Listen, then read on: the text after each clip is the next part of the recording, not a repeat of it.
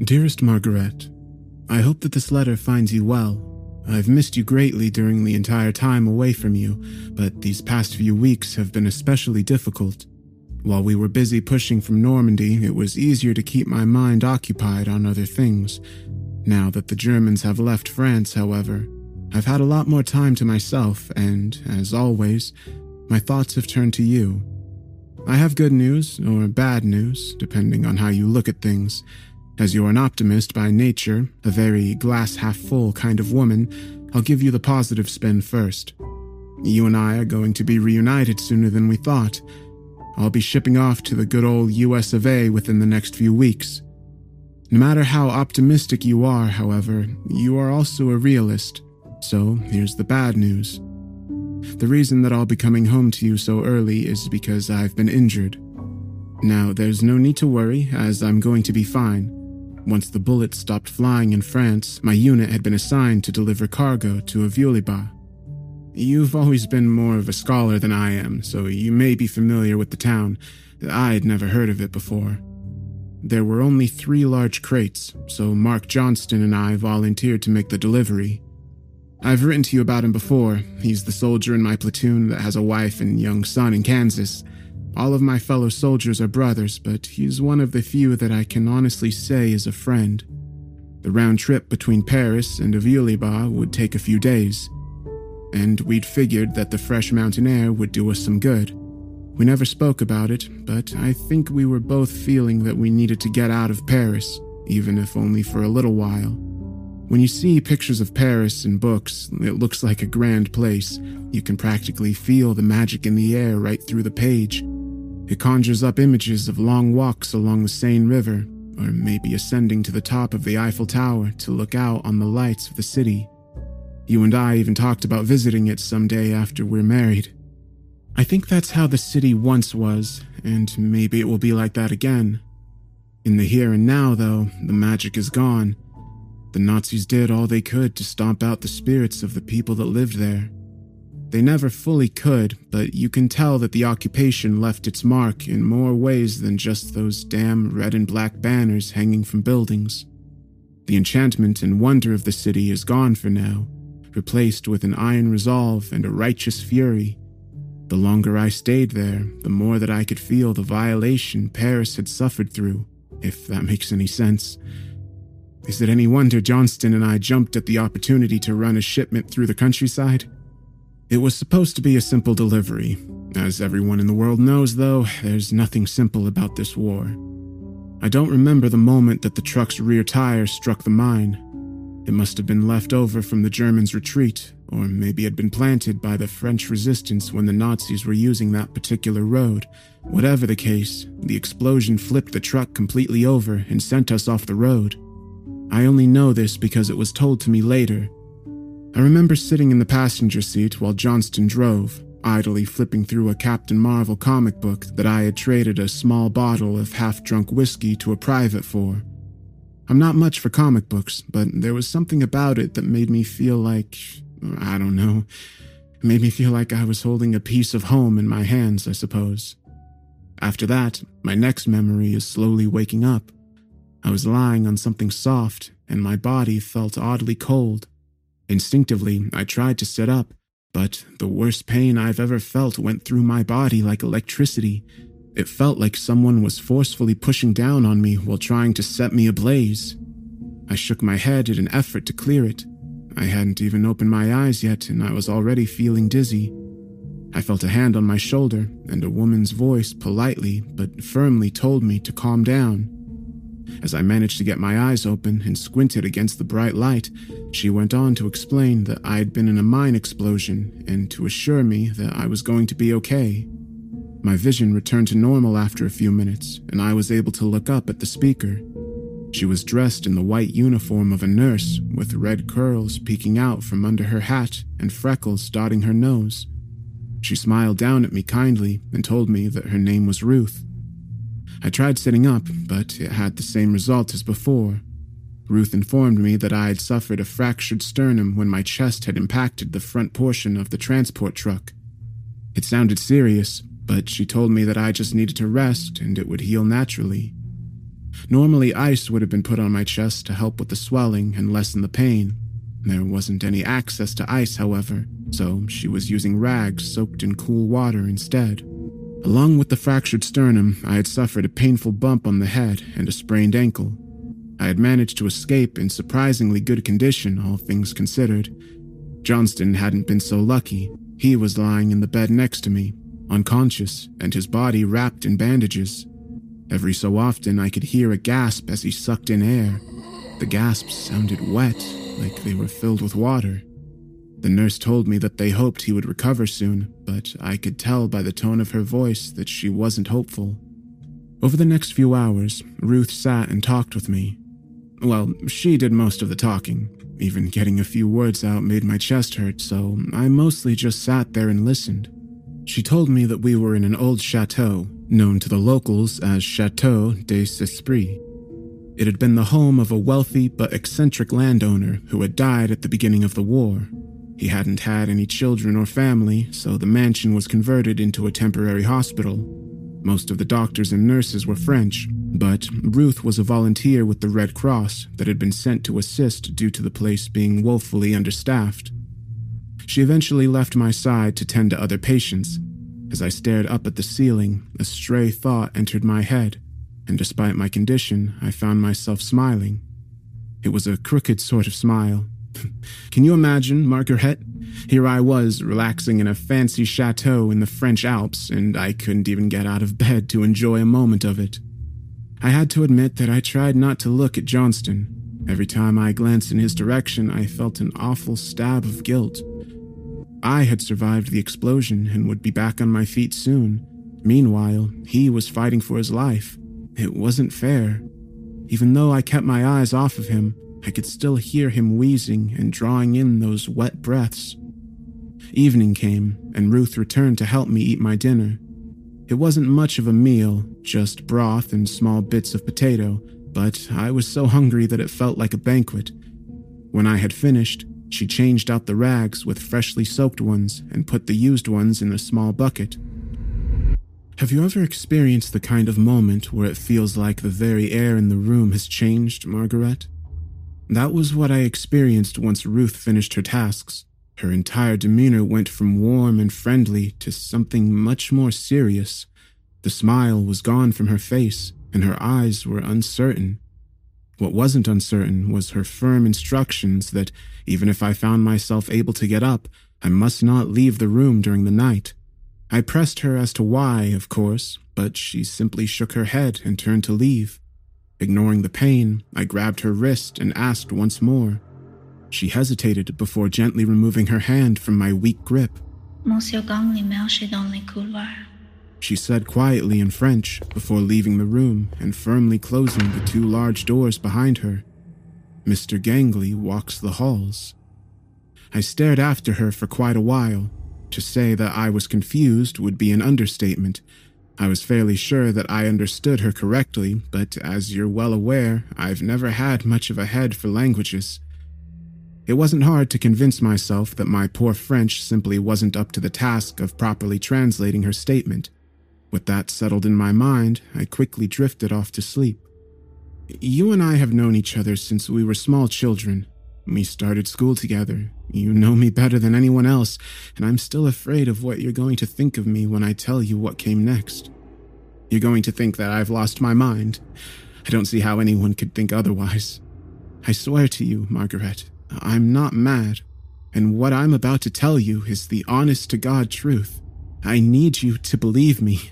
No one else ever will, but you're the one person that has to. Please. I don't know what time it was when I woke up. The room was dark and still. I knew immediately that something was wrong. I had the same feeling in my stomach that I had gotten during lulls in battles throughout the war. Sometimes the guns would go silent, and an eerie silence would fall over everything. Instead of being happy for the reprieve, you start to feel sick to your stomach because you know that something even worse than what you just went through was about to happen. That was the same feeling I was having as I laid in the darkness. Something was about to happen. I was so sure of it that I ignored the pain and forced myself up onto my elbows in an attempt to look around. I couldn't stay in the position for more than a few seconds before I collapsed back down onto the bed. Less than a heartbeat after I had done so, I heard a soft click as the room's doors began to swing open.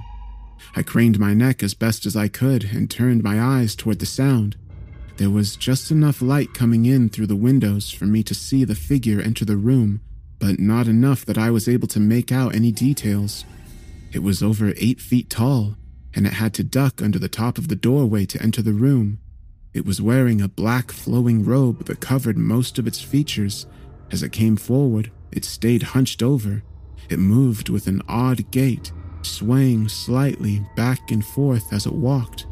Even though it was the largest creature I had ever seen, it made barely any noise as it moved across the wood floor towards the beds, like it had very little weight to it. I knew immediately that this giant wasn't human. I know how that sounds, Margaret, and this is why I'm afraid that you're going to think I've been driven mad by the war. If you do indeed love me as you say that you do, though, I need you to take what I'm saying at face value and put aside your skepticism until you finish my story. Because of the creature's size, it only took a few steps for it to reach the foot of Johnston's bed. It was starting to lean over him when I closed my eyes as tightly as I could. As I write this, I can feel the shame rising in me. This thing was going to do God knows what to a man that was closer to me than my own family, and there I was, keeping my eyes clenched shut like a frightened child trying to hide from a shadow on his bedroom wall. What kind of a friend, what kind of a man does that make me? I laid as still as I could for what seemed like hours, but all that I heard was silence. Curiosity started to win out over the fear. I slowly opened my eyes. The creature was still looming over Johnston, but it was completely motionless. Its arms were extended towards his face.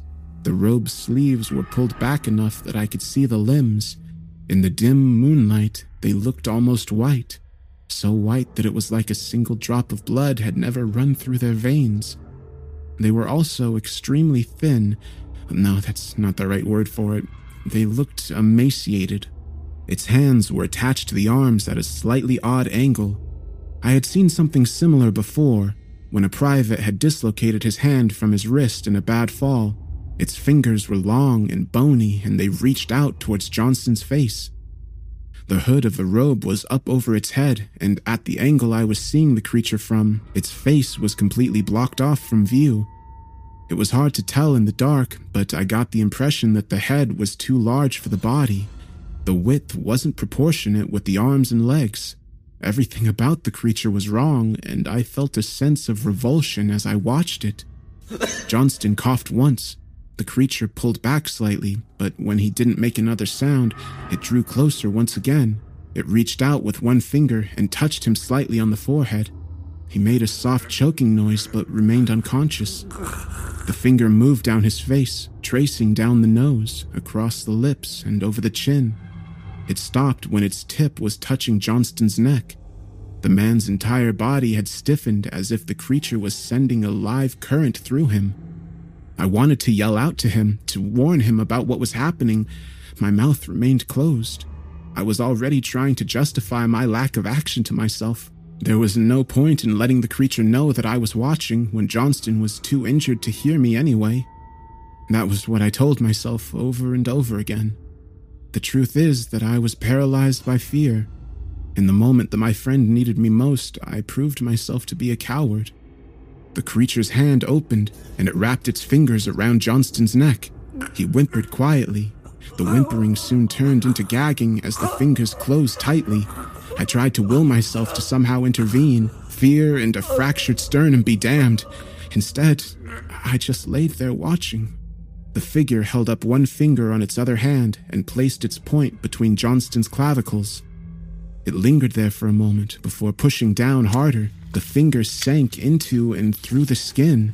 He started to thrash, but the creature simply held him by the throat as if it was no effort at all. The finger slowly started to make its way down to his chest. Skin and muscle and bone all parted as if it was being cut with the sharpest of surgeon instruments. When it reached the top of his stomach area, it withdrew. Blood covered it, and droplets dripped down onto the man's body. What came next has played over and over in my head ever since. The creature reached into the hole in Johnston's chest and pulled the opening wider. The snapping of bone filled the air as his ribs were easily separated.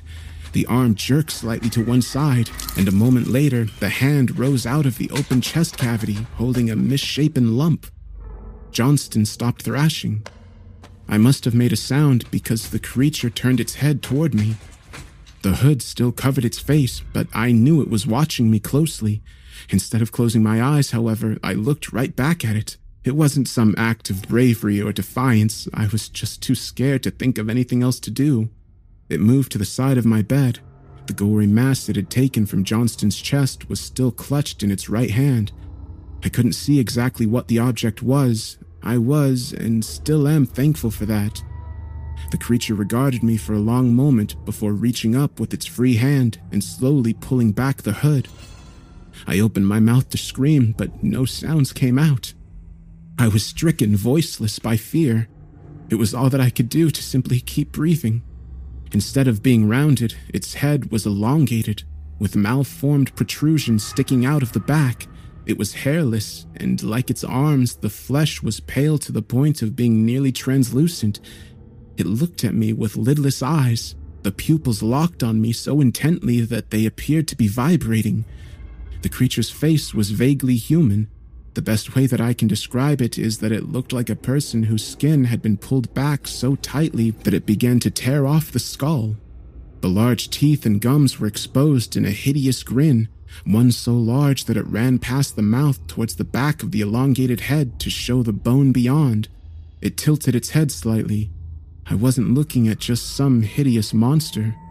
Its eyes stared at me with intelligence. It opened its mouth slightly as it regarded me. Just beyond the first row of human-like but oversized teeth was a second row of them. These were smaller and spaced wider apart.